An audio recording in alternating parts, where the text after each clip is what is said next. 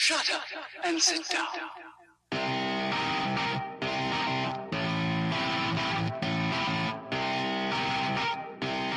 I'm totally gonna go vegan this season. My mind's on fire, so I ride my bike. I'm riding harder than a hurricane. Love is You shaved your legs? Does shaving your legs really make a difference? Man, shaved legs make such a difference. Look at that guy with the hairy legs. I saw the old you for a second there. My mother made me You are listening to the Dial Podcast with Matt Lee Grand, Evan Price, Lance Hepler, and Jake Von Turing. Optional listening required. and get that runner's high. I'm totally going vegetarian this season. Eating is cheating, man. I think protein's really gonna help me out in my season. Hey man, do you have a gel? That runner's high.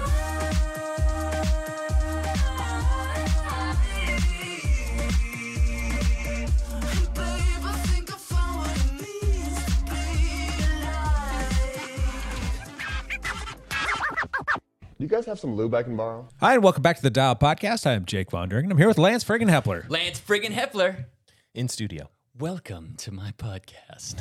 Wait, this is not my We're podcast. here. We're here for you. You're we're all here here for me. We're here to support you in any way. Where are your daily gifts and aberrations for me? Don't. I give you. Oh, you what did. is this? That you gave me Pomegranate dragon, something other. some kind of half drink Kirkland half for your drink. pleasure. Perfect. Share some of that spit with me. I think one of my kids was licking that before the Oh, boy, podcast. great. It is right, Matt LeGrand. What's up, ladies and gentlemen of the internet? You guys are looking pretty good today. Not too shabby. Good. Not too shabby. Eh. Yeah.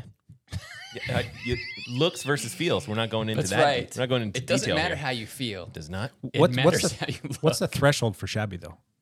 It's pretty low. Pretty low. Pretty low. Pretty low threshold. All right, and special guest joining us today in the studio, Mr. Ian Gibson, or should I say, Sir Ian Gibson? Sir Ian Gibson. You should. Be respectful, Sir Ian Gibson. Say something funny to us. Come on, we were doing this before the Let's do it. podcast. Call us bad names. You can't bad British names. Have you ever heard how the Brits on the GCN show pronounce kudos when used? What's I a know, right? kudos? Kudos. Well- Similar to a kudos, but it's I'm generally way supportive of the British accent, but because I Is that an English maintain thumbs up? one. But not kudos, right? It's kudos. Yeah. It's the plural of kudo, right? Or not? Whatever it is wrong. Whatever you just said was wrong. Damn Brits. Wankas. Do you regularly watch GCN? Yeah. Yeah? They're pretty regular. Yeah, you like those guys? I mean, I watched the GCN show and some of the stuff. I so watched much. this morning. I watched that KOM attempt Oh, on yeah, I Alpe saw that. d'Huez. Yeah. that was interesting, That was yeah. quite interesting. The actual Optawez, or was it The Zwift? actual Alpe Okay. d'Huez. They brought 5 amateur cyclists, not professional cyclists, Okay. to try to take a stab at the KOM on Alpe d'Huez. Was it just like they weren't anywhere close? I mean, No, yeah, it's from the tour, probably. It's probably from like old. Sepp Kuss holds it. Oh, and it was really? it was in the 2022 tour. 38 minutes. 38 Sepp minutes, Kuss. 20. Oh my gosh. Wow. He was drilling it at the front for his Yeah, yeah, yeah. teammates, and he has it, but only has it by a couple seconds because he was hauling everybody with him. Yeah. They got 5 guys, but they were all like the best hill climbers in Britain, like Okay. national hill climb champions. Because they have that. Remember, and- in England, they have that like TT Hill Championship thing. Yeah, We need to yeah. bring that over here. I think Oregon used to do that, right? There used to be Oprah? one out there up at, was it Timberline? There used to be, but yeah, in need that. England, there's one every weekend. There's Yeah. like a hill climb time trial, almost every weekend or at least once a month. Yeah, I'd do fantastic at that right now. Yeah. But Those, still, uh, it's pretty cool. Those guys were not, they weren't just your average amateurs. No. That guy, Andrew Feather, has a 20-minute power of something like 430 watts. It's 410. Yeah.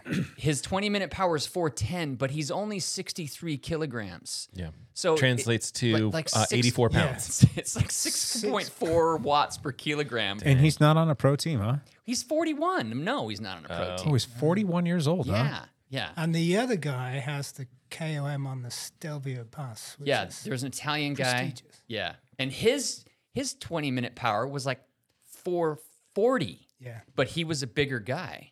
So they lined him. They had the race director for EF Education came and like coached him, cool. and set it all up, and they all worked for one guy, and they went for the KOM on Alpe d'Huez. Who won? You'll have to watch it to find out. Oh, there you go. Yeah, I'll remember to do that. Awesome. Well, Ian's going to join us for the podcast today, and it should be fun. So let's do a podcast, boys. What you talking about, Willis? Bro, what are you talking about, man? What are you talking about? Are you talking about? Carmen's in there. Well, the little thing over here asked us what we're going to talk about today. We're going to talk about some coaching stuff. We're talking about coaching. All things You talking about coaching? Why All are we things talking coaching. about coaching? Oh, I don't know. Ian, I think you might be a coach, right? I maybe. Ian? Yeah, may have Sir Ian? started a coaching business. Yes. Ian is actually he's under his own umbrella, but he's a part of the Dialed Gang here. We've got him like a part of our little growing group of cycling and triathlon coaches, and Ian is heading up the cycling component of it, and he's got some stuff he wants to share with them, and we've got lots of questions, and it should be a neat little conversation. Ian. So why don't you just give us just a brief background on yourself, what you've been doing in the cycling world and kind of what your goals are with your coaching program and who you like working with and who you don't like working with, and Lance Doesn't Epler. like working with Lance nobody. Epler. Yeah. No one at this table. I'm Yeah. not I do want everybody's. to work with. I'm not everybody's cup of tea. I get it. Right. So You'd be tough to coach. Yeah, just tell us a little bit about yourself. Okay, so I've been cycling for a very long time. I'm 62 now, so going on 50 years of cycling. But Time out real quick, though. Ian is that guy that we've referenced many times on the podcast We have before. talked about that. You put a helmet on him, you put sunglasses on him, you put him in a kit, and you put him on a bike, and he just goes like a freaking rocket ship. And I'm not kidding you. You would never in a million years guess that, Ian, you just said you turned 62 not too long ago. You'd be like, oh, this guy's under 40. Easily. I mean, he's out there at PR mixing it up. Yep. And too kind. huh? You're too kind. No, I'm not too kind. These are facts. Ian is a decade older than me. We had a team ride this weekend. He kicked my ass. I'll just say that. Yeah. There you go. Ian can still drop I the kicked hammer. my own ass. He can Yeah. mix it up in the crits. You can mix it up in the time trials. You can mix it up in the road races, the circuit races. He does it all, and he does it all extremely well. Not for nothing, Ian. You're an inspiration to a lot of us, myself including. Yes. Thank you. And that's because, I'm 48 years old, and he's 14 years older than me, and I've got that many more years of potentially, if cycling. I don't kill myself in the process or completely have everything fall off me, I've got a lot of years of still like training, riding, being competitive. And I've known you for 7 years ish now. Yep. And you're still getting faster. Dude, what the hell? I don't know. Am I getting faster? I feel like I'm fitter than I've ever been, for sure. But Yeah. yeah, I mean, there are a lot of fast guys my age now. It's a thing. I was at national championships 2 years ago and lined up with 50 other guys exactly my age group. Yeah. And it was totally inspiring. Yeah. They're fast as hell. And What a testament to the sport Yeah. that we call yeah, our for sure. favorite cycling.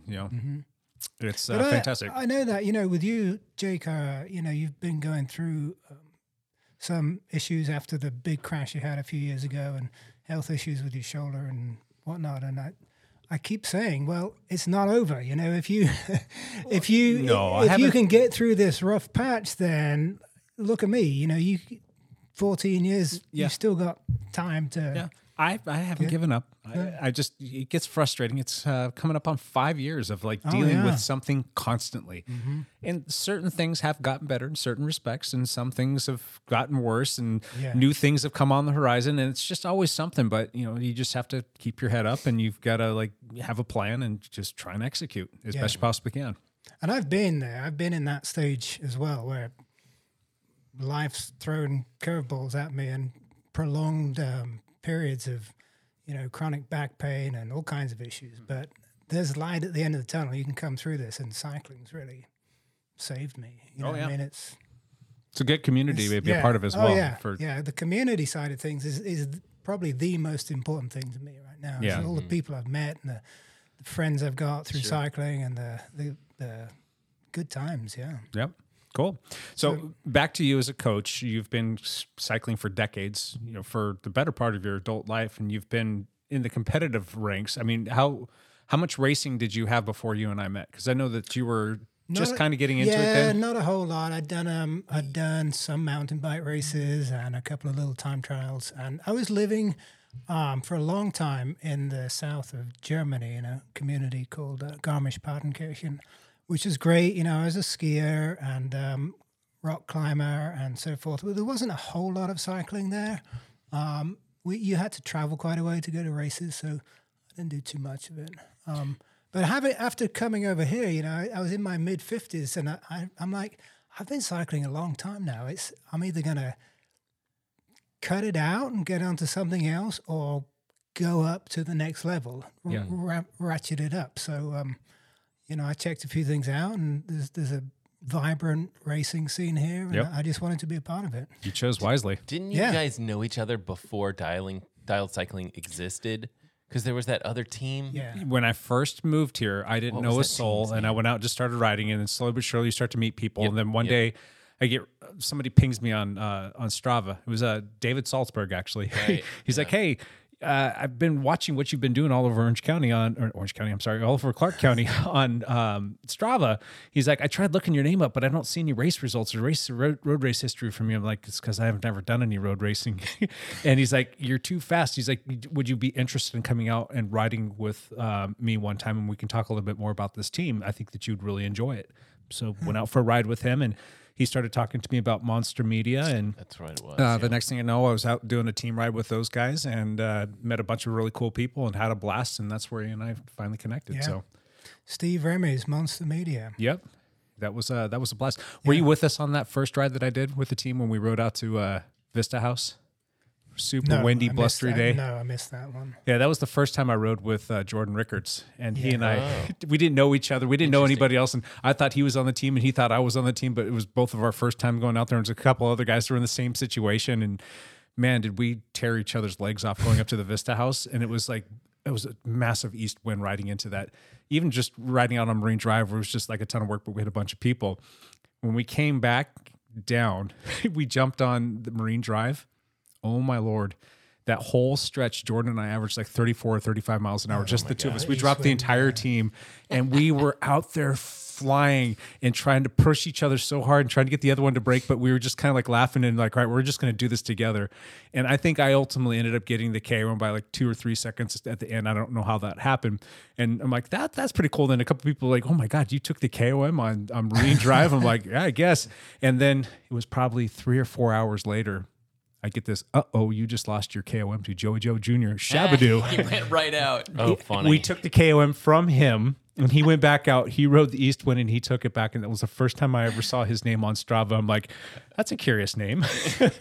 And, fast forward a year later, he's on our team. He's on Yeah, our team. like all of those people, that you mentioned end up riding for Dialed. I mean, I know Jordan's in Colorado now, but he's on the team for a while. He's moving back this summer. Really? Yeah. And Steve, who was the team leader, he's now down in Southern California, living in the town that I grew up in, which is like a crazy thing. Kicking ass in the local crit scene. Yeah. So, and he's got a good coach, I think. So. Oh, good. Yeah. What's his coach's name? Ian. That would be Ian Gibson. Gibson. Steve's a good guy. He's sweet. He's strong. That dude can throw down some big boy watts. Yeah. He's in his early mid 50s, somewhere in there. Yeah, I looked. He's in his like mid 50s. Mid 50s. I looked on Training Peaks. They have this new feature, the Stack Up, I think it's called. Mm-hmm. Have you ever seen that? No. Anyway, it tells you how you compare with other people. Okay. Basically, it's pretty cool. Anyway, he's in the 99th percentile when it comes to 5-second power. Wow. God. 1,700 something watts. Yeah. That's a few watts. A couple. Few watts. Wow. I think he was an ex speed skater, apparently. That would make sense. Yeah. Cool. So anyway, Wow. so fast forward to now. You race with us on Dialed, but you're now coaching people, which is pretty fantastic. That really kind of made me happy to hear. And what are your goals with this coaching program? And you're calling it what? Dialed Performance Coaching. There you go. Dialed Performance Coaching. I'm mooching off of your branding. So. It's here for all of us. Anyway, so tell us about the coaching program, what your goals are, who you like working with, and just where you see it going. Yeah, I mean, it's pretty low key. I don't have huge ambitions to have a massive client base. It's definitely, I'm trying to move away from my full-time job as an aircraft engineer right now and get a little income on the side. But I feel like I've got a lot to bring to the table, especially when it comes to sort of people like me, masters cyclists, masters racers, people that are, maybe like you said, have been cycling for a long time and want to pick it up, improve their game, get the best out of what they do. Well, we talked about this before the podcast, and everybody knows that there was a huge cycling boom. As soon as COVID set in, huge cycling boom because everybody couldn't go to the gym anymore and everybody wanted to get outside. So a ton of people went out and got bikes. Yes, a lot of those people, they have like very expensive garage ornaments now or have sold that and moved on to something else. But there's a fair amount of those people that stuck. And there's a lot of those people that have fallen in love with the sport. They've gotten a little bit faster and now they're like, hey, what's all this bike racing stuff that you guys talk about or that you're doing? Or what can I do that's more than just going for my little weekend warrior ride? A lot of those people are floating around. We see a lot of those people at our local rides that we put on. And I think that you're like the perfect fit for those people. Yeah. Well, I hope you're right. I mean, I think the other phenomena that's coming out of the COVID period was that so many people have got into indoor cycling, using platforms such as Swift and stationary smart trainers. And that is really interesting. It works really well. There's races and, all kinds of things. But it really fits in well with structured training as well. I found this out through working with a coach myself, is that it's a beautiful thing to have the online training platform, a coach that can build the workouts for you, and then you just load them in to your laptop or whatever you're using and do the workouts. And it's just a super plug and play. Really plug and play, easy, very, very effective way to do intervals or whatever you're doing there. Are you using Training Peaks as your kind of primary tool for plugging in workouts and also extracting that data to analyze afterwards? Exactly, yeah. Okay. So Training Peaks is it's a great tool. Core to it all, absolutely, yeah. So I can prescribe workouts. The client can pick up those workouts, execute, do them or not, and then I can analyze all of the data that comes back from that, offer encouragement, use it to build the rest of their week out or the rest of their month out based on what we see. And they can use it as giving feedback for those rides. The communication is another big thing. They can tell me when they're available to train, how they're feeling, if that workout I just set was a little beyond them or not hard enough, or all of this stuff. I mean, it's a great tool to use for sure. Cool. I found that I love to ride my bike. I ride probably every day. I ride too much. I'm fully aware of that for my age and for my athletic ability. I probably ride too much, but I find that if I have a set of intervals that I really want to accomplish, man, it is so much better to do it indoors on my trainer than outdoors. And I hate to admit that because if I could avoid riding inside entirely, I would. But you know how hard it is to do like a legitimate power set when, outside, when you're dealing with traffic lights or stop signs or hills or, it's hard to find a good section where you can think about all the thought process that goes into, I don't know if we do this as much as we used to, but it'd be like looking for that 20-minute FTP test, right? Where it's like, it's hard to find a spot. Where do you find a spot? Because you can't have stoplights. Yeah. You can't, you really want in an ideal world, you want a long, gradual climb where you can grind. And there's only certain locations for that. Or right in your house, right in your backyard, right in your garage with a smart trainer. Yeah. Smart trainers are good You for can a lot of do things. Outside, I mean, I like to set or do shorter sort of VO2 max interval sprints, anything 30 seconds up to a couple of minutes. You can find terrain to do that on. But it's like you said, with the 20-minute stuff or the longer intervals, especially if your coach wants you to maintain a certain power for a certain amount of time at a certain cadence, you're trying to juggle all of that while the terrain is changing. Yeah. It's difficult. It's really hard. It's doable, and there's a lot of people that do all of their intervals outside, but Yes. yeah, they just on indoor training, the smart trainer thing makes it so much easier. You can just set it on erg mode. Exactly, And yeah. you just keep up with it. Yep. You just have to Just keep on hang top in of Turn it. the pedals, buddy. yeah. Just turn the pedals. Yeah. So I find that's if I have like importance, if I'm doing like an endurance ride, I'll do it outside if I can. But if I have certain interval sets, then no, I'd rather do them on the trainer. Even if it's nice outside, I'd rather do it on the trainer because it's so you get the work done that's prescribed to you. Yes. And that's hard to admit. And- Me. And you're an obsessed cyclist when it's sunny outside and you're on the trainer doing I sometimes hate myself for that Doing when, intervals. when I'm like, oh, it's so much easier just to go hop on the trainer. I almost don't even want to post it on You're like Strava because I'm guilty. embarrassed because it's nice out and I rode indoors. I've got a question for Lance, and this will segue into something for Ian to talk about here. And I think I have a pretty good idea as to what the answer is going to be on this. But what do you use to hold yourself accountable? You don't have anybody looking over your shoulder. You only have a program that you follow on Training Peaks.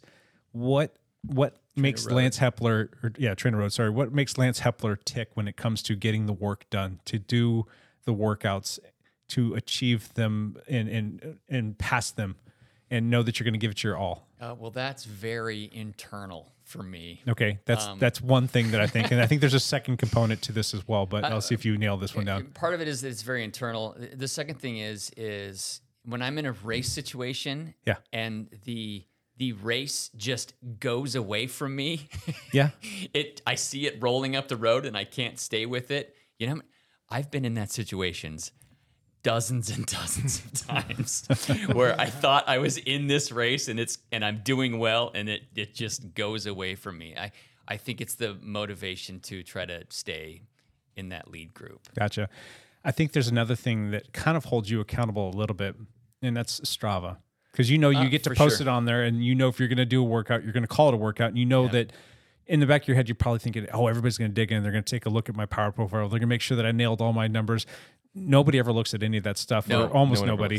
But you want to see the pictures, though. But they do want to see the pictures. Just knowing that you're putting that out there, for me, not for nothing, you're not the only one. That's for me sometimes too. If I know that I'm going to go out and do a hard workout, I know that all right, I get to post this, and it obviously you have the ability to take it down if you want, but it's just going to live there, and that's just an entry into your the book that you're writing about your cycling career. And I don't want to write crap. I want to put good stuff out there, and I want to if it's just for me to go back and look at in 2, 5, 10, 15, 20 years, Sure. I want to know that I gave it my all. Strava's a huge part of my life. I hate to admit that, but I'm a complete Stravaholic. Yeah. I spend too much time And this rolling through there or whatever.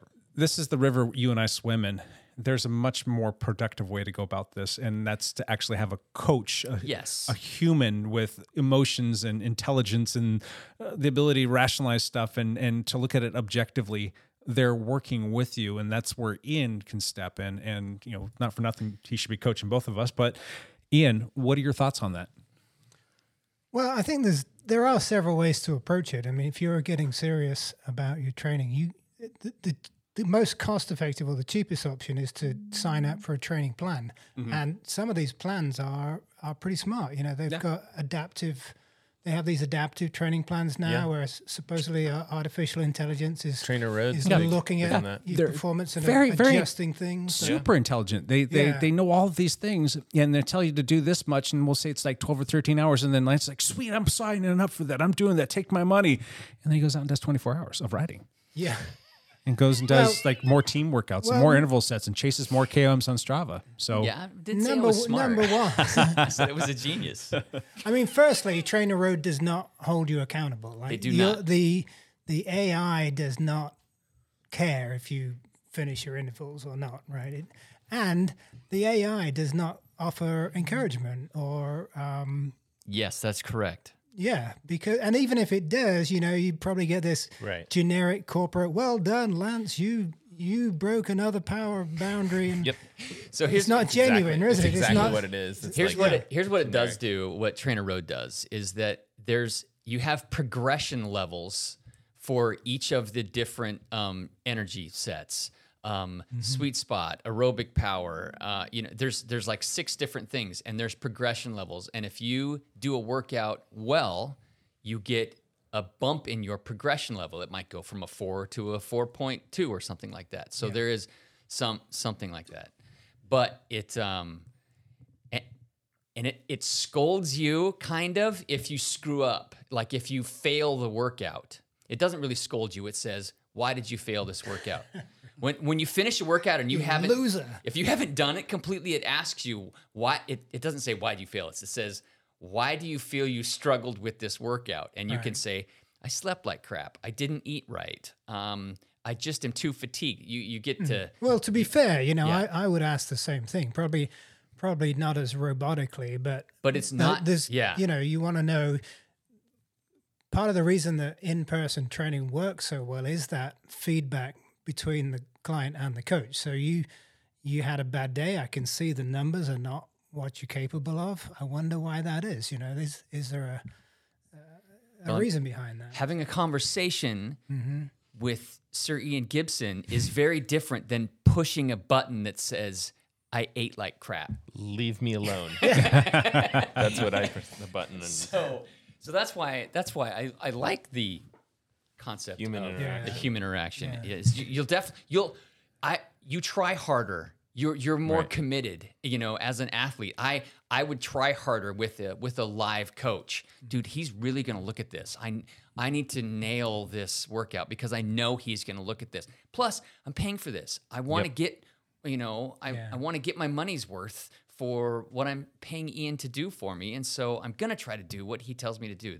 That's a big part of it. For me, I worked personally with a coach for about 3 years, and being held accountable was always the thing to me. The biggest thing. Yeah, Big motivator. a big motivator. especially if the coach is good. Yeah. If they're just passive and they don't care and it's just like just sending you workouts and they don't really Like seem like they care if you do I'll it or don't. complete a workout, and then I keep refreshing Training Peaks to see when she was going to comment on If it. she makes a if comment. she makes a comment, and a good coach will do that. They'll have something to say about your workout. Usually, words of encouragement, and you do, like I said, you don't get that from some AI bot. No. Where everything, I mean, it's a computer code. Really, it's based on mathematics, based on numbers, and when you're dealing with actual human athletes, there's so much more than just FTP numbers or Yes. heart Here's rate. It's the glaring missing piece of having an online training program that I find is that there isn't a race debrief. right. So I do all these training plans, I do all these workouts, and then I go do a race.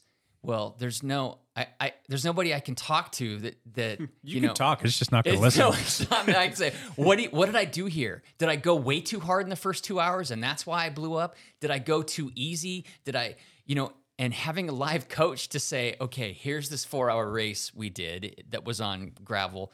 Tell me, okay, you just looked at my numbers. What did I do good and what didn't I do well? I mean, having that debrief is invaluable with a live coach. I don't have that other than these guys who don't know anything. No, we don't know anything.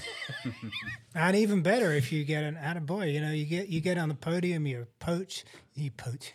coach posts your podium picture Yeah. on their Yeah, it's true. social media. When they're proud of you, I mean, When they're proud of real. you, Yeah, they that's real. genuinely are. Yeah. Yeah, because part of what you did is they had input in good- that. and right? again- they can take some credit for it. testament to a good coach. And when you have a good coach, you respect them and you want to Yeah. work for them. So there is a a paradigm there that's hard to match when you're dealing with an AI bot or a system or a purchased program. So, Yeah. I mean, we're all going to have, different spots in our lives. We're all going to have different things that we respond to. But everybody could benefit from using a coach, just about everybody to a certain degree.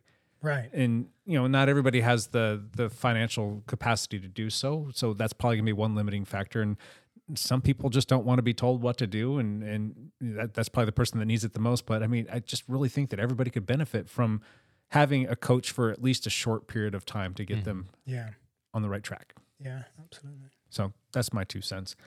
I think the cost is prohibitive to some people. I think, to be honest, that's one reason I let my coach go after a few years. And after the racing season was done, it was a monthly expense that I just didn't have the budget for. And there is a big difference between, I don't know what you pay for Trainer Road, what, 25, 30 It's $20 a month. $20 a month, yeah. Well, so a good coach is going to be significantly more than that, yeah. Mm-hmm. But again, you don't have to have a coach the entire year. I mean, you could probably pick your coach back up. And people often wonder, like, why does a coach need someone to coach them? Well, for all of the reasons that we just talked about. I mean, you need to have somebody that overlooks you. Like just Evan, for the first time has a coach. Yeah. And he's coaching over 20 athletes. Evan's a coach and he has a coach. And it makes a lot of sense. And it's working really well too. that just shows you that the how that accountability works, right? As a coach, you know what you need to do. Yeah. It's a question of whether you have the motivation to do it. And Evan's super motivated. That's one, he's extremely disciplined in that regard. I think for him, it's also good to have some new ideas. Yeah. And for you have 30 years of experience or more cycling. It's like that's an enormous resource for people to lean in on and learn from right within the first year of coaching.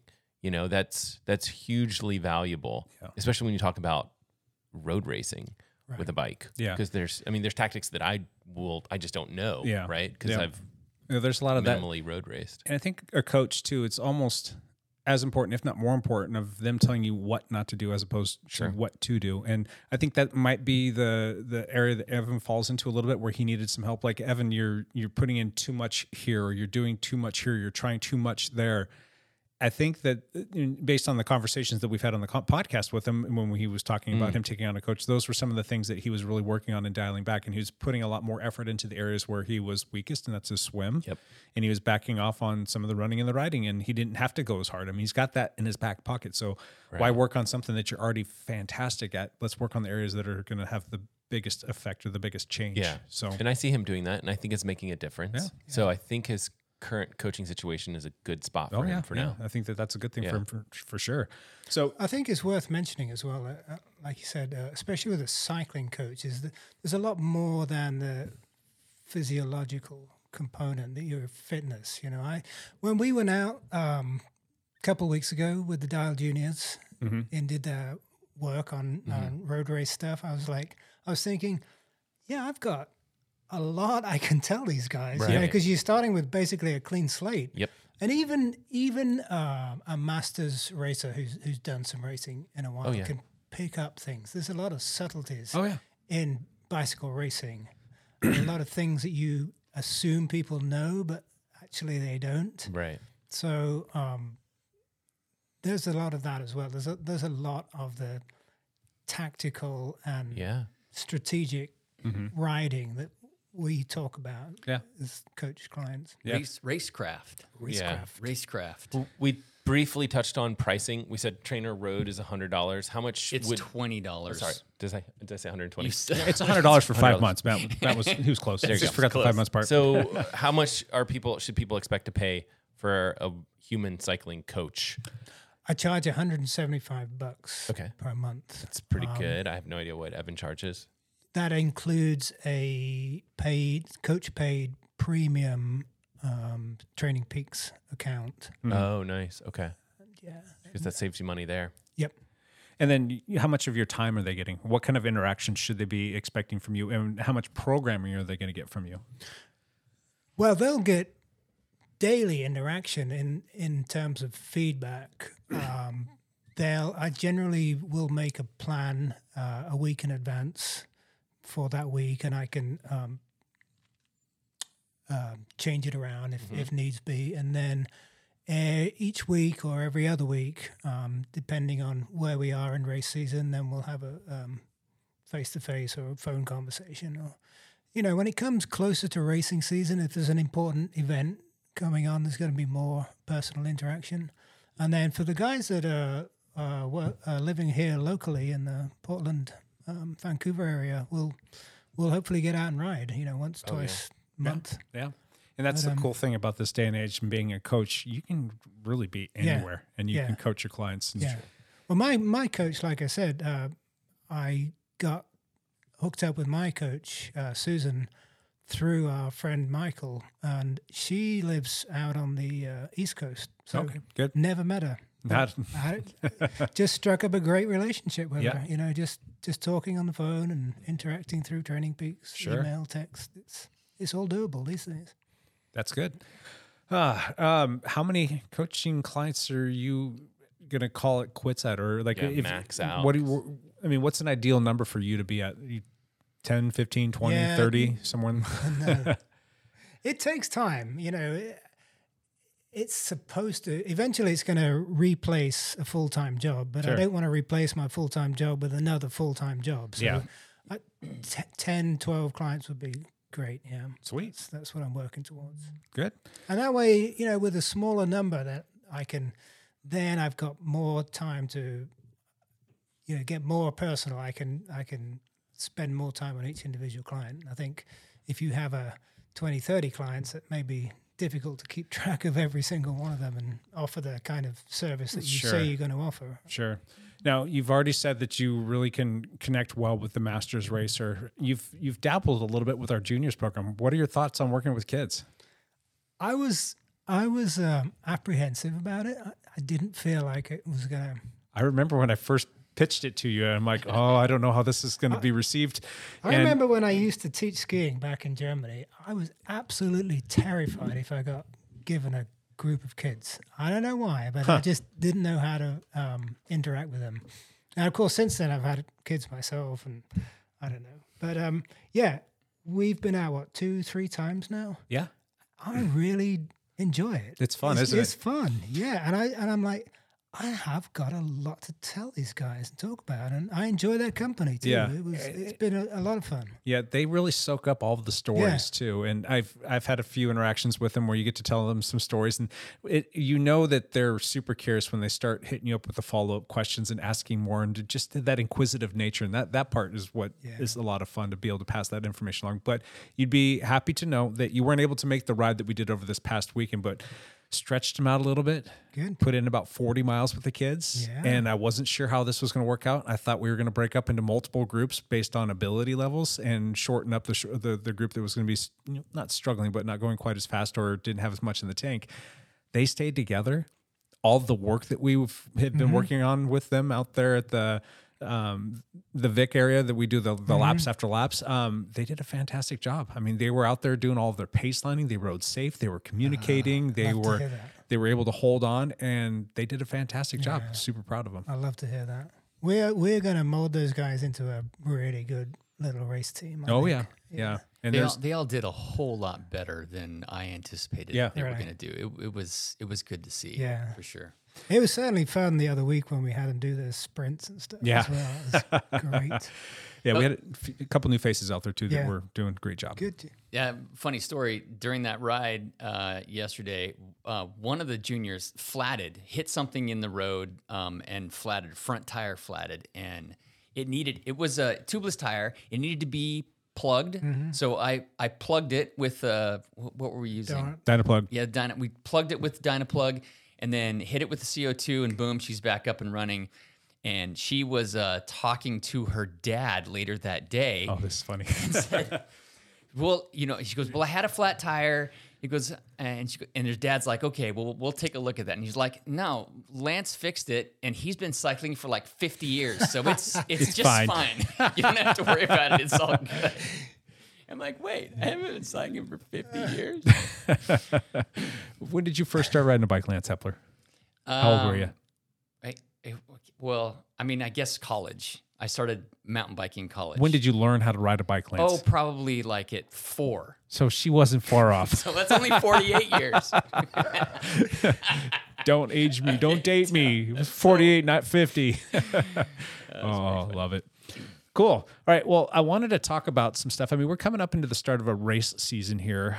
We're going to be hosting our own bike race coming up in about 3 weeks-ish, 3 or 4 weeks. And then there's a race the day before that. That's going to be the official kickoff to the race season here in the greater Portland area. Is it too late for somebody to start training now to get ready for a race? Is it something where, in your opinion, do you think somebody could reasonably put in a bunch of work over the course of the next 3 or 4 weeks, or, you know, do enough to be able to be at least competitive to hang in there? And I know this is kind of like a softball question. I already know the answer. I'm just curious to know what your thoughts are. And again, we have a lot of people that do listen to this podcast that do like riding bikes, and maybe they haven't been quote unquote training, but maybe they have been just going out and doing a ride on the weekends or a couple rides. So let's assume that they're not coming from a place of like, I've been sitting on the couch for the last year and haven't done anything, but maybe just casually out doing some bike rides. Could we shape some of these people or inspire some of these people to go out and do some training for the next 2, 3, 4 weeks to actually get ready for the race season coming up?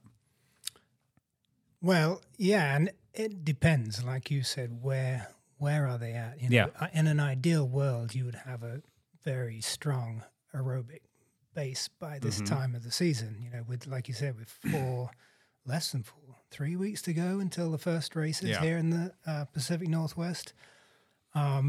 But also, I do believe that. So if that imaginary athlete was, as you said, and they're not completely just coming off the couch, and they've got some kind of base, you can actually make quite rapid improvements to your top end performance. You know, your sort of zone 4 FTP type of area and above. Those gains can be made quite quickly. But also they can be lost quite quickly. So that's why generally you make your training plans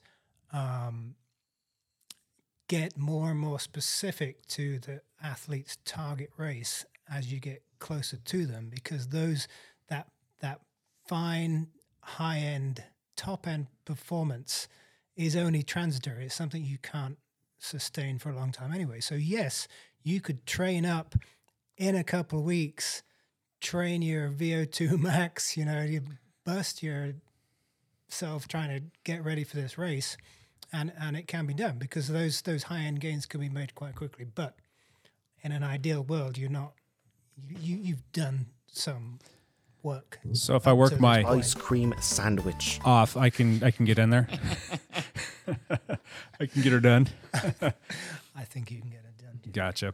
Yeah, there are a lot of neurological adaptations, a lot of physiological adaptations that can be made in that short period of time if they've got that base in there. So if you're listening to this and you're like, that kind of sounds like me, which I think that there are quite a few people out there, start doing some work. Start doing some work now, and you can potentially be ready for some of this early season racing stuff. And if you're local and you're just not quite ready to pin on a number yet, start doing the work anyhow and come out and check out our flogging rides that are going to start up at the end of March. So we're about a month away from those kicking off too. And those are a great race-paced ride. And do a few of those, and the next thing you know, we've got PIR starting up in April, if I'm not mistaken. Is that going to start up in April this year? Mondays. And that's another thing that you can do to go out there and work on your fitness. A lot of people will use those as a training day. Yes, it's a race. There's nothing like a race for an absolute training load. Yeah. And so for everybody, not every race has got equal importance, you know. So sure, the beginning of race season is coming up. We're right on it. But you can train through that and use those early season races to enhance your fitness. And maybe the goal that you're really interested in, maybe that gravel event or whatever, isn't until later in the season. Like, sure. You know, for me, one of the biggest events I want to get ready for is Baker City. And that's 3-day stage race, and that's mid to the end of June. So we're still a long way out from that. Sure. Yeah. And now I'm starting to plan how I'm going to get ready for that myself, and 4 months out. So. From what I understand, it's really hard to be peak fitness more than 2 or 3 times a season. They generally have to be 6 or 8 weeks apart for peak fitness if you're really trying to peak for something. So I think that's why the point is, if you identify what races you want to do and pick 2 that you want to do the best at, the other races become B races or training races. Right. Or so fun within races. training peaks, I have my athletes identify their A being the most important, B and C races. Okay. So an A race, I'll have them. I'll focus all of their training towards that race, and then on the weeks or the week heading out to that race, I'll make sure they taper down and just get optimal shape for that one race. And the B and C races, especially when it comes to C, is you'll train straight through that. Yeah. You may get FTP intervals the day before that race because it's you just told me you want to do it, but it's not like it's not that the important. ultimate goal for you. Right. Yeah. Gotcha. I have a quick question for you.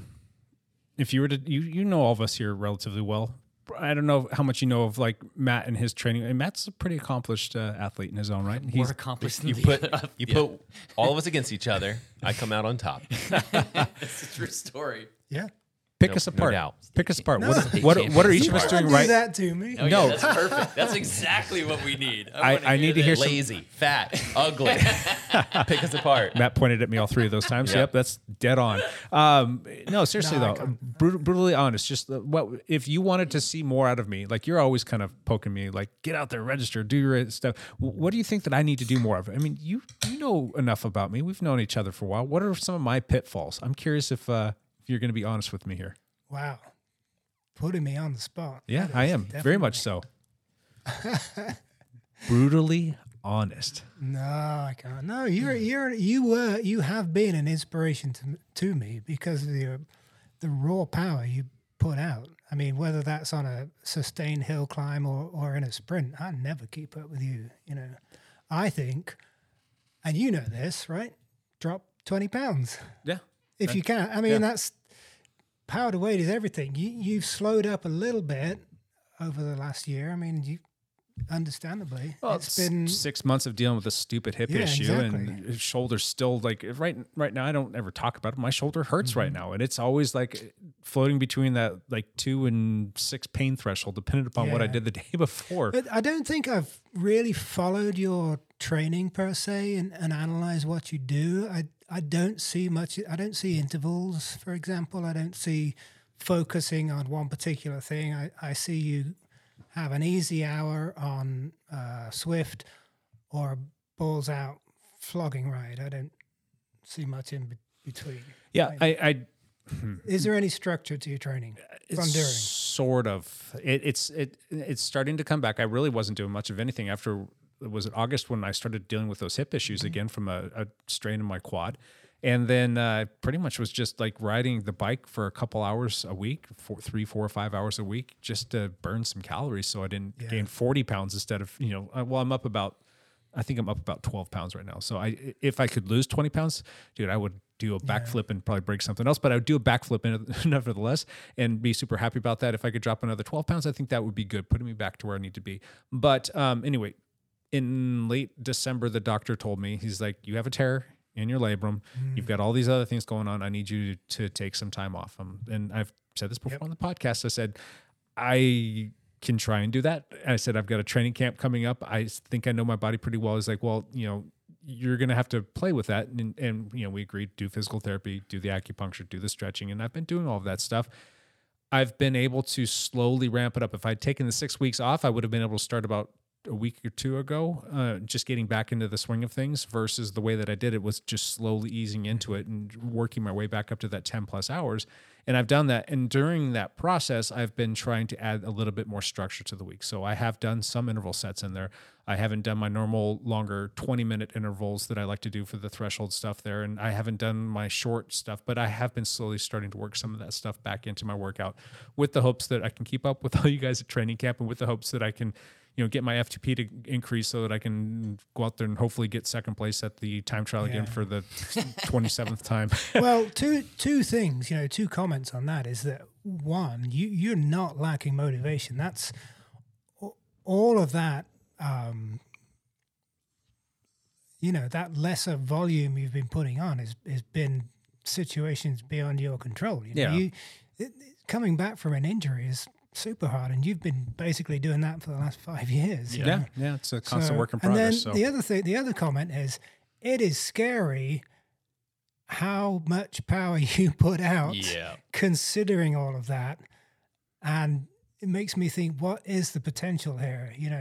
If I came across a Jake Von During that wasn't injured, that had been doing a structured program, that had been going to races every weekend, I'd be looking at a Cat 1, national level rider here for sure. Yeah. No, straight up. On Sunday on the kids ride, we did one really hot section. I've been training focused for like the last 2 months, like intervals, like 3 sets of intervals a week. I've been pretty focused. Jake still dropped me. Yeah. And I was on his wheel, and he still dropped me in like a 10-minute segment. I couldn't hang on to him for 10 minutes. That's how strong Jake is. Maybe we should talk. Seriously, because my hip, like I said, I sound like an old man when I'm saying, oh, my hip and my shoulder, my labrums are falling apart, and I'm getting old. I still have the desire. I still want to go out there. I still want to mix it up. I am sick to death of being hurt. I'm sick to death of all of the things, but I've made some changes in my, I don't want to come off and make this sound like, oh, Jake had a drinking problem. I like to drink a glass or two of wine a couple nights a week with my wife, and sometimes have a beer here and there, or like, you're out with friends and you have a whiskey drink or something like that. I wasn't drinking a lot though, but I've completely, like, in the spirit of decreasing or getting rid of inflammation, things that cause inflammation, I haven't had anything since last year. So I haven't touched anything. And my wife and I have been talking about it, and my sleeping has gotten so much better, but I've also been trying to eat better and doing other little things to kind of decrease that inflammation response. But I'm seeing positive trends and all of these little things. If they come together, if I do this right, I think I might be able to actually get to a spot where I'm like, all right, I'm a big ball of clay here, literally and figuratively,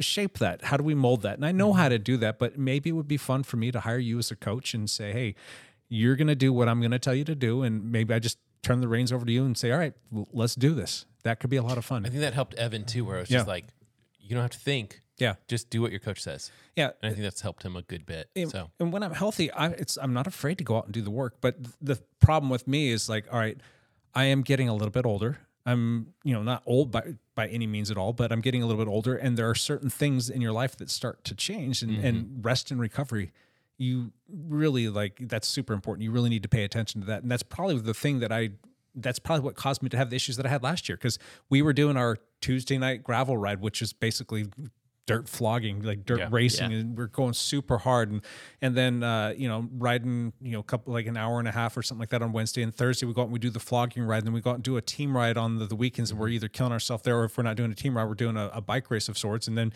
you mix in some short track races during the course of the week, and all of a sudden it's like hard every day, hard all of the time, and you start to break down, and that's probably why I ended up getting that quad strain, which ultimately ended up to the hip flexor and the IT band becoming an issue, and all of a sudden the joints getting compressed, and all of a sudden that torn labrum is rearing its ugly head, and it's just like this domino effect that really crushed me. So I think, and this is a good segue into talking about structured training, but the periods between your training, rest periods. Yeah. That's a big thing I learned through being a client to a coach, is when to rest. When your body is giving you those signals to maybe you need to take it easy that day. I think perhaps Mr. Hepler here is guilty of that Clearly. to a degree, not giving yourself enough rest. And I found my coach, at least, she had a better idea of when my body needed recovery than I did. I would push through things. I had a nagging knee issue a couple of years ago before training camp, and I thought I wasn't going to be able to go to camp. But in my head, I was thinking, but I've got to be in shape to be in camp. I'm going to get dropped on day one. And so I was trying to push through that, and I ended up making it a whole lot worse. So a good coach is going to a good coach should be used to dealing with athletes with injuries, because it happens, right? Especially in cycling. It's not 100% safe. Yeah. Injuries happen all the time. So a good coach should be able to help you work through that and get you up to speed. Maybe you remember one of the last mass start races you did in earnest before you had your horrific injury. Yeah. Was Cherry Pie race down there, and you got into a horrendous smash At the finish line. in the bunch sprint at the finish line. Yeah. So I kind of sometimes wonder, there's probably a mental component here as well. It's like I'm not ready to Can I replace one word? Go on. Yeah. The word probably. Yeah. There is a Okay. mental component there. Yeah. I get worried about that for sure. And it's because like I got pretty hurt in there, but in the grand scheme of things, that was nothing compared to what was going to happen to me 3 weeks later. Yeah.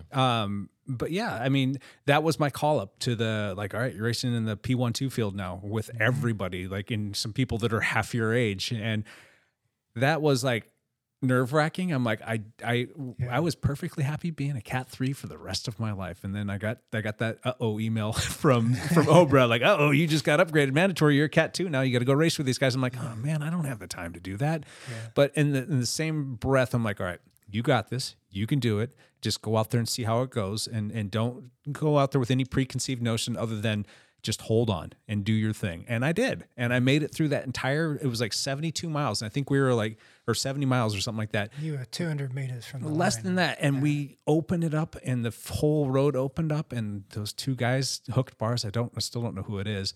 They went into each other. They went down, and I went right into them and went flying over the bars and just flopped and slapped the asphalt so stinking hard, broke spokes. And I thought I broke ribs for sure, and tore up my kit and all that other stuff. And yeah, that sucked. And, going through that whole recovery process. I remember that because that was one of the only road races I ever actually won. And I was waiting for all my teammates to come back, and say, hey, I won my race. And then there's Jake with his kit all shredded up and blood all over the place. Dude, and I drove us down there. I remember it was like me and you and Michael, and there was somebody else in the car too. I can't remember the truck, but I remember like by the time I got home, I had so much road rash on me that I was like stuck to the towel that I put on the seat. That was the worst.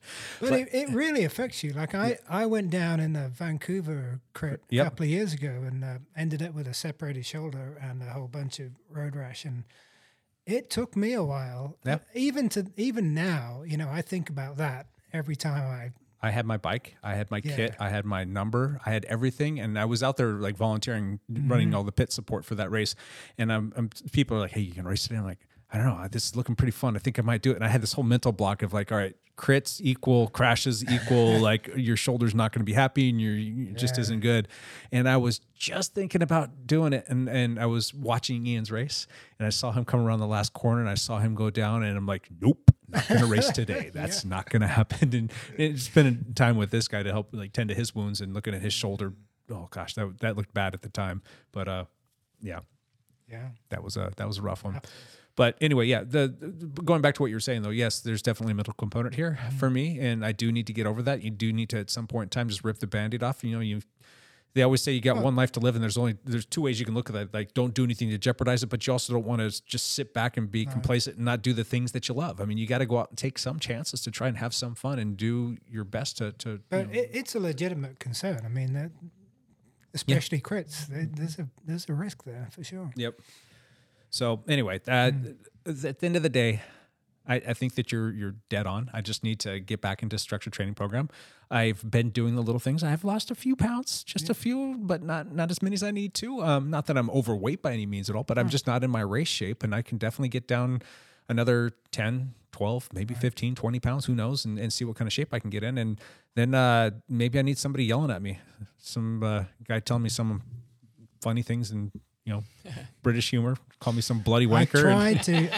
I was bugging you to sign up for the Gorge Gravel Grinder, and now it's full. Can't sign up for that. But what's the date on that again? I don't know, April April 24th, 23rd. I thought it was April early. 23rd. It's a Oh, is it Sunday. 23rd? April 23rd. Yeah, that's my daughter's birthday weekend that weekend, and yeah. we've got family stuff going on. So I could probably make it work, but it was going to be one of those things where I needed to be closer to that to see how it was all going to come together, to see if I could ask for that hall pass to go out and race bikes. But I've got a lot of family stuff that's on the books for this year, but I am going to definitely try and work some things in. Lance and I are going to Cascade, right? In Yes, Bend, I think whole so. weekend. I think so. I haven't signed up for it yet. I haven't. But We ought to do it soon. Yeah, that window's closing because I know Gorge Gravel Grinder already sold out, and I think Cascade will as well. But last year the weather sucked at it, so I'm kind of. Oh, did it? It snowed on it, but So whatever. I appreciate your feedback. I'm going to probably hit you up for some help at some point in time. Talk about putting a guy on the spot. I'm going to put you on the spot On again. air. There's 2 other guys sitting here with me. Live on air. Tell me how bad I am. This is a perfect time to move on. This is a perfect time. Perfect time to move on. Yes, we are low on time. Oh, so you're going to Dodge a bullet there. We're dodging bullets. Mine's clear. I ride too much. I don't take enough I don't rest. think any of us would.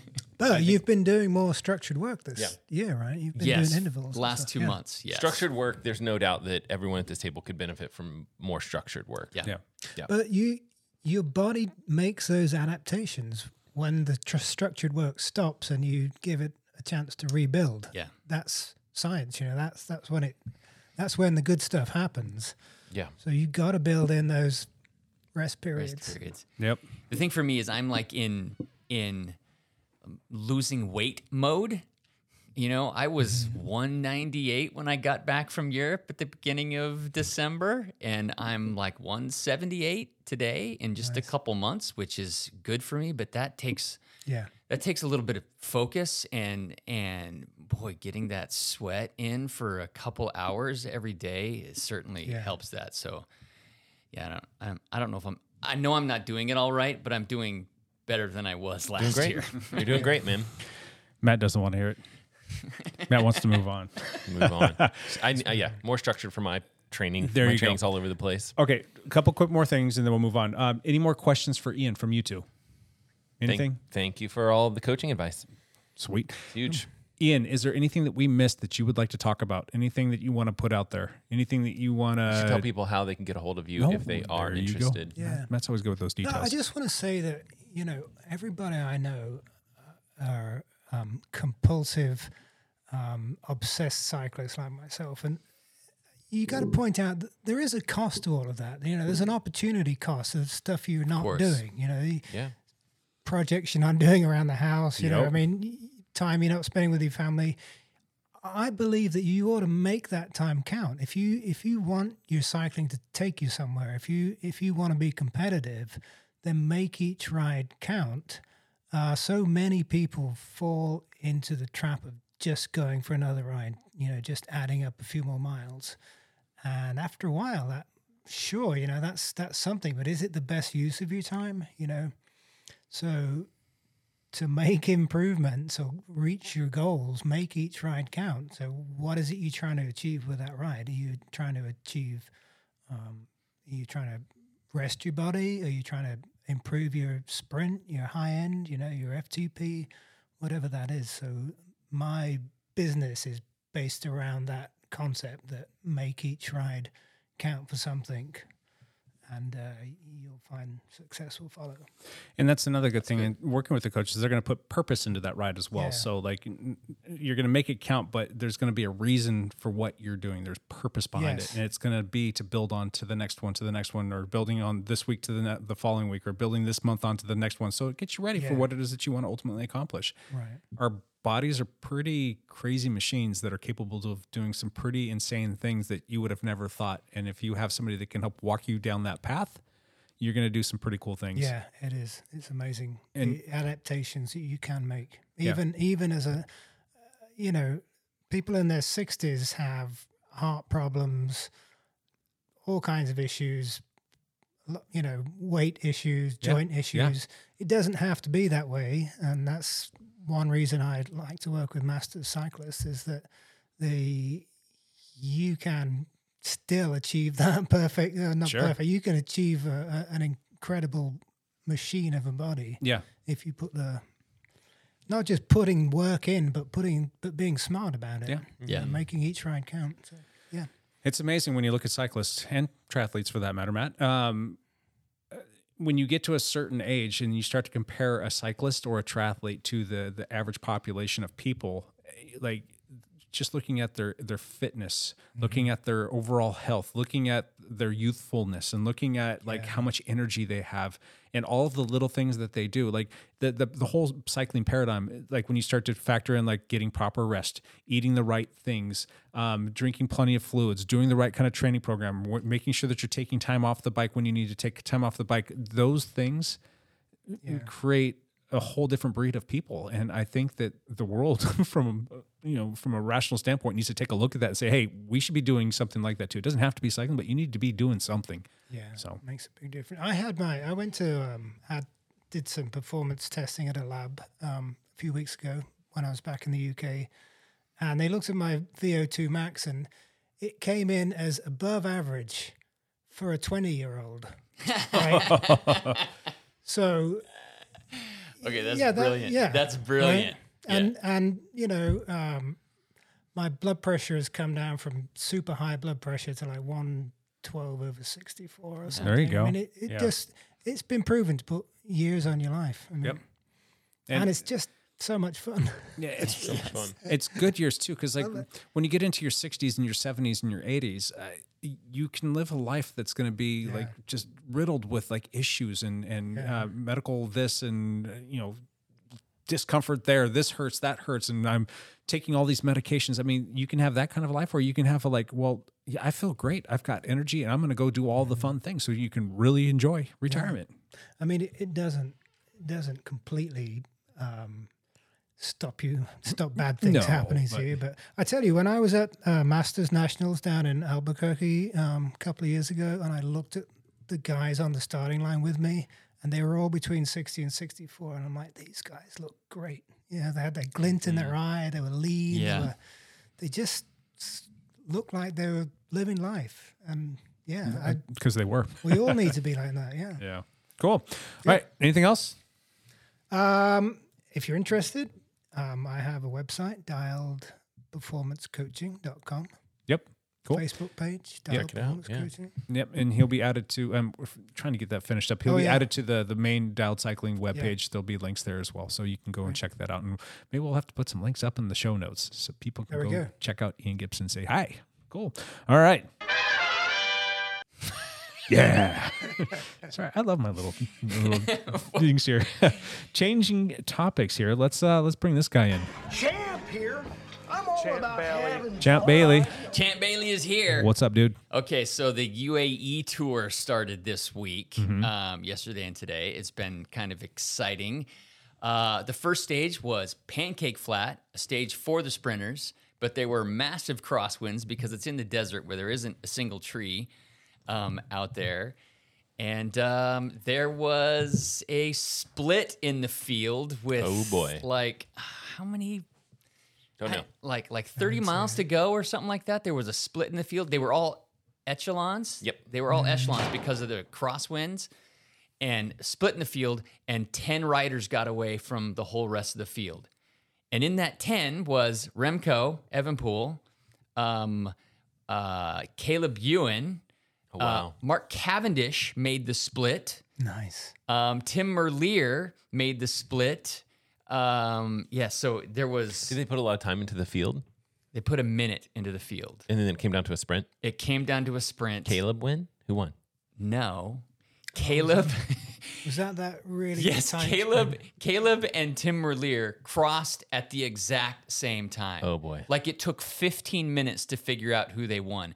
I think that they were in the back just doing rocks, papers, and scissors to who gets to win. Flipping a coin. They're flipping a coin because it was that close. Wow. I saw the photo. Yeah, but they gave the win to Tim Merlier.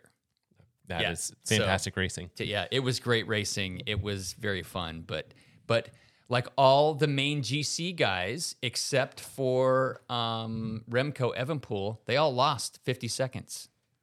Just on a flat stage. So Adam Yates, who was hoping to do really well at this race, is already 50 seconds down to Remco Evenepoel, and it's kind of his race to... It's his race to lose, right? His race to lose. I guess early still.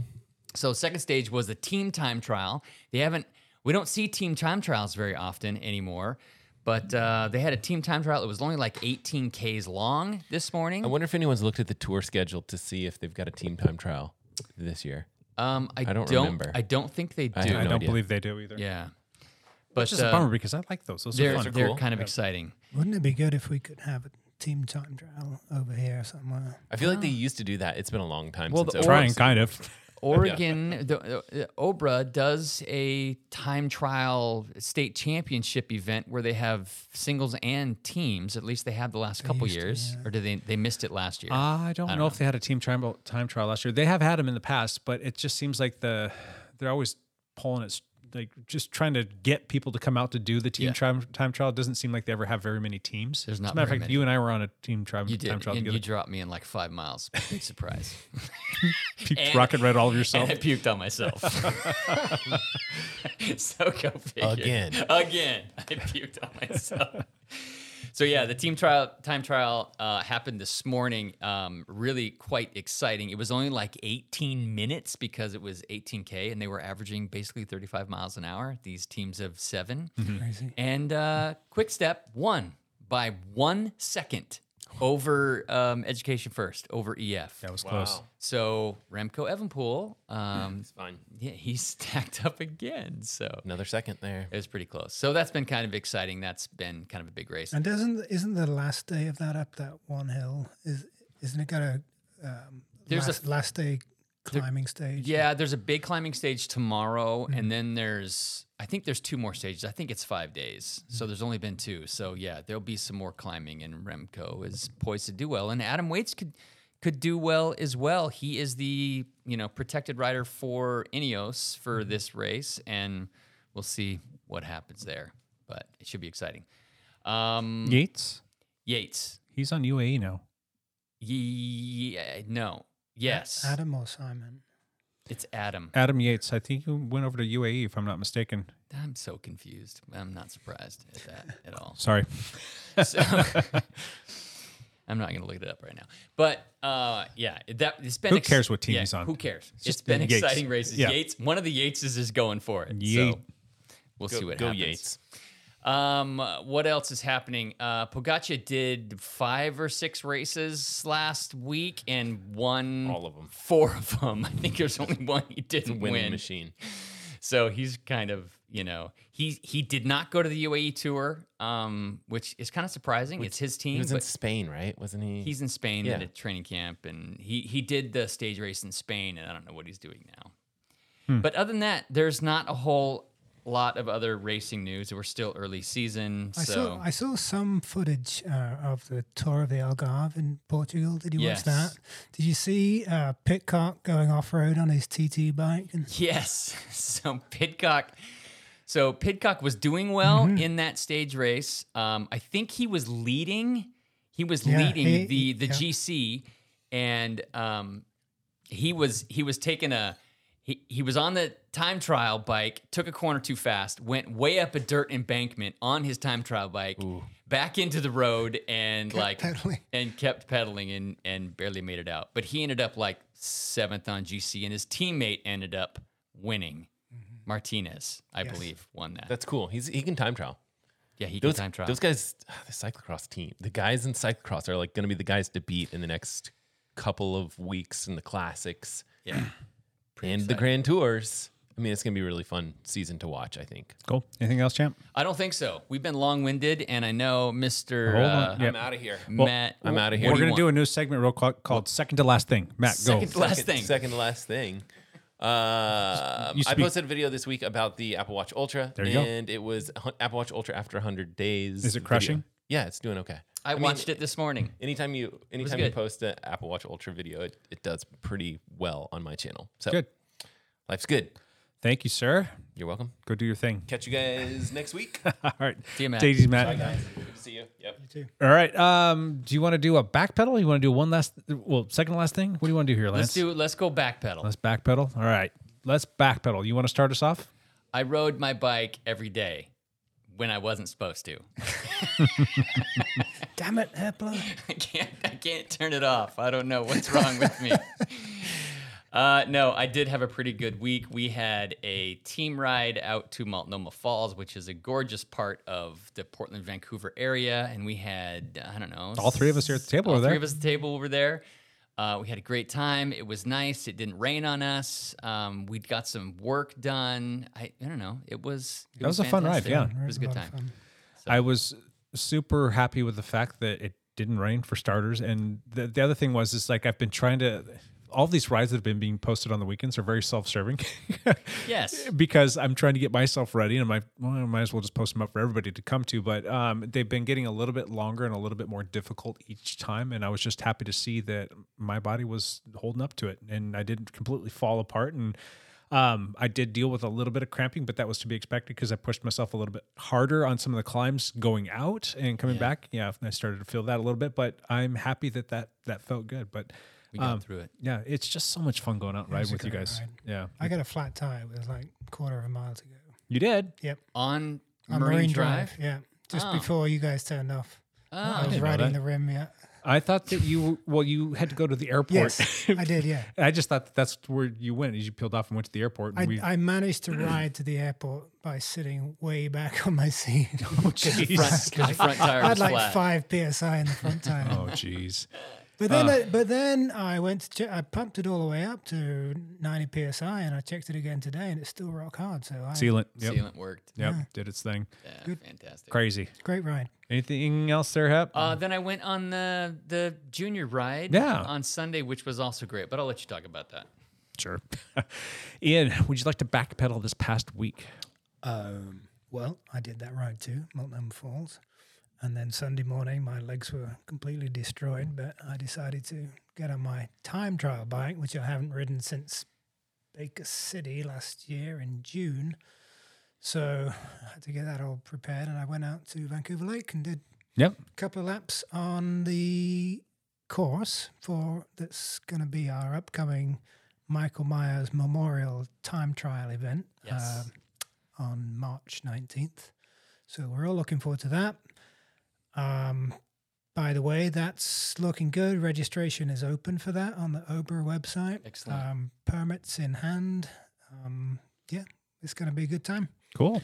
So that was good. And then I've been building a shed in my backyard, getting the workout there, going to the gym, and generally enjoying my weekend. Killing it. Yeah. There you go. I love it. Good. Cool. My backpedal real quick was trying to replicate the week prior in terms of volume and some of the intensity, and got into everything, did everything up to Wednesday, and then Thursday came around and the wheels kind of fell off. I started getting sick. There's the crud going around my house, and I think my kids were trying to share that with me. So we were doing the team ride. I got about, I don't know, I think it was 4 miles into the ride, and I'm like, nope, this is not going to happen. I was like just completely fatigued and shaking, not feeling well. I'm like, well, maybe I'm just hungry. Went and ate something and tried to get back on the bike and turn the pedals over a few minutes later. And I was going to do the little like time warp thing where you can catch up to everybody on RTT. I'm like, I'll just get right back in there and they'll never know that I was gone. And I turned the pedal over about 4 or 5 times. I'm like, yeah, I need to just go sit on the couch. So I'm glad you were smart enough to do that. I am not. Yeah. So I did that, and then I completely took Friday off, knowing that that longer ride was going to come up on Saturday. Saturday morning rolls around, I get up and I felt like crap again. I was like, dang it. I'm like, right, hold on. Before you pull the plug on this, go sit down, get something to eat. I usually get up about 6 o'clock in the morning. The ride didn't start until 9:30. I've got some time. So I went and drank my coffee, or actually started by drinking a bunch of water, drink coffee, and then drink some more water. And then I'm still feeling crappy. And I think I sent you a text saying, I'm not going to make it. I'm not going to be able to come out there and do this. I just don't feel well.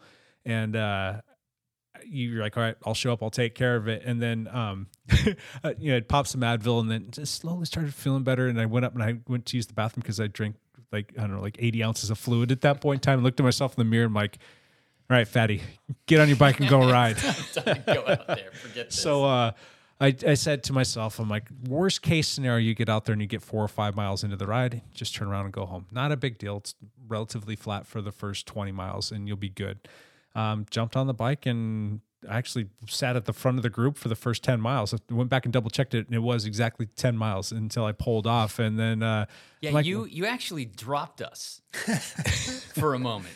It wasn't that long. It wasn't that long, but like, somebody was sitting in front of me and they're like, what is Jake doing? And I'm like, well, go pull it back. And he's like, I don't want to. So I went to the front and pulled you all the way back, pulled everybody back to you. But yeah. So that was my only hero move the whole day. Kept going, and I felt pretty good on that ride. I'm like, all right, well, I must have shaken whatever it was, and the Advil and the coffee kicked in, and we got all the way out to Multnomah Falls, and took some pictures and had some espresso. I don't know if we want to talk about that or not, but and I always go out there, and that's one of my favorite things about going out to Multnomah Falls is that ride. Espresso's an acquired taste. Not everybody likes it. I tend to like it, especially if you put a little bit of honey in there. And then I'll go buy. They have this homemade fudge out there, and got some peanut butter fudge, and I always share it because I don't need all those extra calories. But that combination of those two things going back is like rocket fuel for me. I'm like, this is fantastic. So it's better than taking a gel. And we had that and rode back, and I'm like, this is great. I mean, I was dealing with a little bit of cramping towards the end, but I'm like, I made it back 70 miles in the books. I'm like, fantastic. This is great. So then we went out and did our juniors ride the next day, and that was a lot of fun. My legs were shattered for the most part just because they were sore from cramping. But that was a fun ride with those kids. That was another 40, I think it was like 45 miles for me. So it ended up being a really good weekend. Yeah. Yesterday, kind of felt sore. I'm like, it's my normal day off. And then today, wake up again, I'm feeling like my body's trying to get sick. It felt like it did last week. So I'm like, oh, God, here we go again. But I don't know. We'll see what happens. But you don't know, right? Until you actually get on the bike and start pedaling. Right. Yeah. Sometimes it's when you're feeling at your worst that you actually pull off a good ride. You don't know until, Yeah, I always tell 20 myself. minutes in. And That's right. I always tell myself, just get on the bike, do the first 20 minutes, warm up, and get yourself get the juices flowing. If you still feel like crap 20, 30 minutes into the ride, pull the plug, go home. But, and there's so many times where like, I would have done that, or would have given myself an excuse. Nope, just go out and do it. Just follow your own advice. And that's where a good coach is going to jump in right in and get her done. So anyway, it's Are good. you tired of telling your friend Jake to shut up here? Oh, shut up, Jake. Shut up, Jake. Shut up, Jake. Lance, will you stop hitting that button? I can't help it. All right, let's jump into one last thing.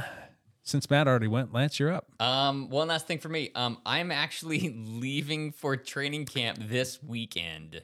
Yep. So I'm leaving a week early. Yep. We do have our training camp coming up in Tucson, Arizona. It is looking to be fantastic. It's going to be a good time. Yep. But I'm leaving a week early because I'm going to visit kids, and I've got some other things I talked about last week in Utah before we're headed out. So. And he's going to go to training camp and do that for a full week. And he's going to come back and go to Hawaii for another week. And he's going to come back from that and probably go, I don't know, where are you going? Straight to Echo Red to Red. Straight to Echo, huh? Like, I get off the plane on Friday night, and I will drive straight out for the mountain bike race in Central Oregon, or near Pendleton, Oregon. And he's only flying on a plane because his van does not have floats on it. That's right. It's the only If he could put some outriggers or some pontoons on it, he would be driving his van to Hawaii. I do miss it when I go over there. It's no good. That's it. Ian, one last thing. I don't know if I have one last thing. One more. If anybody is looking for a bucket list destination to go on a dream cycling holiday, I'd highly recommend Tenerife. Oh, You were just there not too long ago. Fabulous experience. I rented a bike there, 3 days of riding. I put in like 1,200 TSS in the 3 days I was there. Oh my gosh. Well, basically, Lord. hotels at sea level, the top of Mount Tidy is at 7,000, and that's where you ride. And Oh my god. and you're overtaken by pros on their training camp. Yeah. it was great. Tell us who passed you when you were going up the hill. It was David Gardou and Tino Thibaut Pinot Yep. from Française. How do you say it? Française de Jour. I don't know. Cycling team. Anyway, yeah, those guys. And Anna Demar, I think, was there. Wow. They all came past me. And That's I actually fantastic. got on their wheel for probably 500 meters or so. But Yeah. the difference was they were just talking to each other, And you having a conversation, and I was about to puke. Just drilling it. Yeah. I love that. It was a good experience, though. I'm going to go back again. I've actually been twice now, but it's great. Cool. Yeah. How long does it take to get there? How long of a flight is that for you? Well, it's difficult from the States. I think you can you could fly from the East Coast to Spain and then across. But I was back in the UK anyway, visiting family. Gotcha. Do And they from have there? It's like a 4.5 hour flight. Is it does it have an international airport, or is it one of those things where you have to fly over to Spain and then puddle jump over? No, it's an international airport. Okay. Yeah. Got to check that out one of these days. Oh, yeah, it'd be great. Pretty good. Need to retire. We should have a dialed training camp there. Huh. Yeah. Well, let's see if Anyway. we can get. Who do you work for? Alaska Airlines? See if we can get them to sponsor us for some plane tickets. Don't fly to the Canary Islands. Do they have a sister company that they work with? All right. My one last thing is, kind of two things. One is thanking Ian for coming in. And again, go check out Ian on his website, dialedperformancecoaching.com. And then you can go to dialedcycling.com here very soon and get more information and links over to his stuff. You can also check him out on Strava, and if you want some coaching stuff, come talk to him. He's a great guy, and I think you would really thank yourself. He's not going to steer you wrong. The other thing is that he touched on, and is coming up very soon again, is the Michael Myers Memorial Time Trial. If you are interested in signing up for that race, first and foremost, we do have a bunch of information on that on our website. Again, Dialed Cycling, and you can go into the team section, and there's a whole page dedicated to just that. And we're going to have a lot of cool stuff going on out there. Again, we're going to try and outdo what we did last year, which I thought was pretty fantastic. And then there will be links, or you can just go to the Oregon Bicycle Racing Association's website, obra.org, and you can look at the calendar, and that's on March 19th. There will be a link there that you can go get yourself registered. Pre-registration is $35. I think so, yeah. 35, and then we do have day of registration for $40. There'll be juniors categories, Eddie categories, and the Eddie category, for those that don't know, is where you can go out there and ride on just your standard road bike. There's no aerodynamic helmets and skin suits and aero bars and all that stuff are allowed in that category. And that's always the biggest category out there. There's by far and away the most riders in that. We will be having E8 chip timing coming back again, which was absolutely fantastic last year. So we'll have instant results that'll be posted for everybody to see, including yourself, before you even get back to the staging area. And it'll probably even get texted to you before that as well, to get your times. We are thinking about potentially having split times again if we can find somebody who wants to sponsor that. So if you're listening to this and you want to sponsor that, I think it's about $300 for a split. So where we have the time trial out at Vancouver Lake, it's kind of an out and back. So it doesn't start and finish at the same spot, but they're close. But there is an outward point that's kind of known as the halfway point, where you do a turnaround. And if we have a sponsor that might want to come on and sponsor that, we can provide some splits so you can see how you compare to everybody else on the way out, as well as what your second half time was. So that would be kind of a cool thing to have. And just go check that out, register, put it on the map. You never know with the weather, but I've never not gone to that race because of the weather, and it's threatened everything from snow to 60-degree sunshine and everything in between. And I've never regretted doing that race once. It's always been a blast. As a matter of fact, I think if I looked at my time hop right this morning, was the first time I did that race 7 years ago, which commemorates what, Lance? What does that commemorate? The first time we ever met, Jake. There we go. We were just talking about that this past weekend. It was at the Jack Frost time trial, and I was racing for Monster Media, and I still didn't know very many people. I knew just a couple people on the team and just a small handful of people here locally. And I was just riding on Strava and just kind of making friends as I was going. And I still had never met Lance, but I think he had connected with me on Strava. I'm like, oh, here's another person. Cool. And I'm lined up at the start house, and I think I'm like second or third in line, getting ready and like kind of getting in the zone. And I hear out of the corner of my eye, I see this guy, and I hear this, "Hey, are you Jake Von During?" I'm like, who the heck knows my name? I looked over, I'm like, yeah. He's like, I'm Lance Hapler. I'm like, oh, hey, Lance. He ran over and shook my hand. And he's like, hey, nice to meet you. I've seen you on Strava. I'm like, all right, cool. So, and then shortly after that, we probably started doing some riding, and here we are today. Kind of funny how it all came together. Obviously, I have a Strava problem. Clearly. No, but we've talked about it so many times. Wouldn't know hardly anybody here if it weren't such thing as Strava. That's I mean, true. I probably, if I didn't ride bikes, I mean, I'd just have a whole different life in general. But I mean, I wouldn't trade it for anything. The people, the cycling community, just all of the fun that I've had. I wouldn't, if you told me like, hey, we can take away getting hit by a car and almost getting killed and your shoulder getting torn out of your body and all these other things, like we would make that all go away, but you lose all the cycling stuff, I wouldn't trade it. I would say just leave me right where I'm at. I'm perfectly content and we're all good. So crazy times. Cool. Anything else, guys? Well, let me just say that weekend, March 18th and 19th, Correct. is going to be a great kickoff weekend for the racing calendar here Yeah. in the Pacific Northwest. We got our race on the Sunday, which is going to be killer. And then our friends at Pacific Office Automation are putting on the Paper Town Classic out at Longview in Southwest Washington.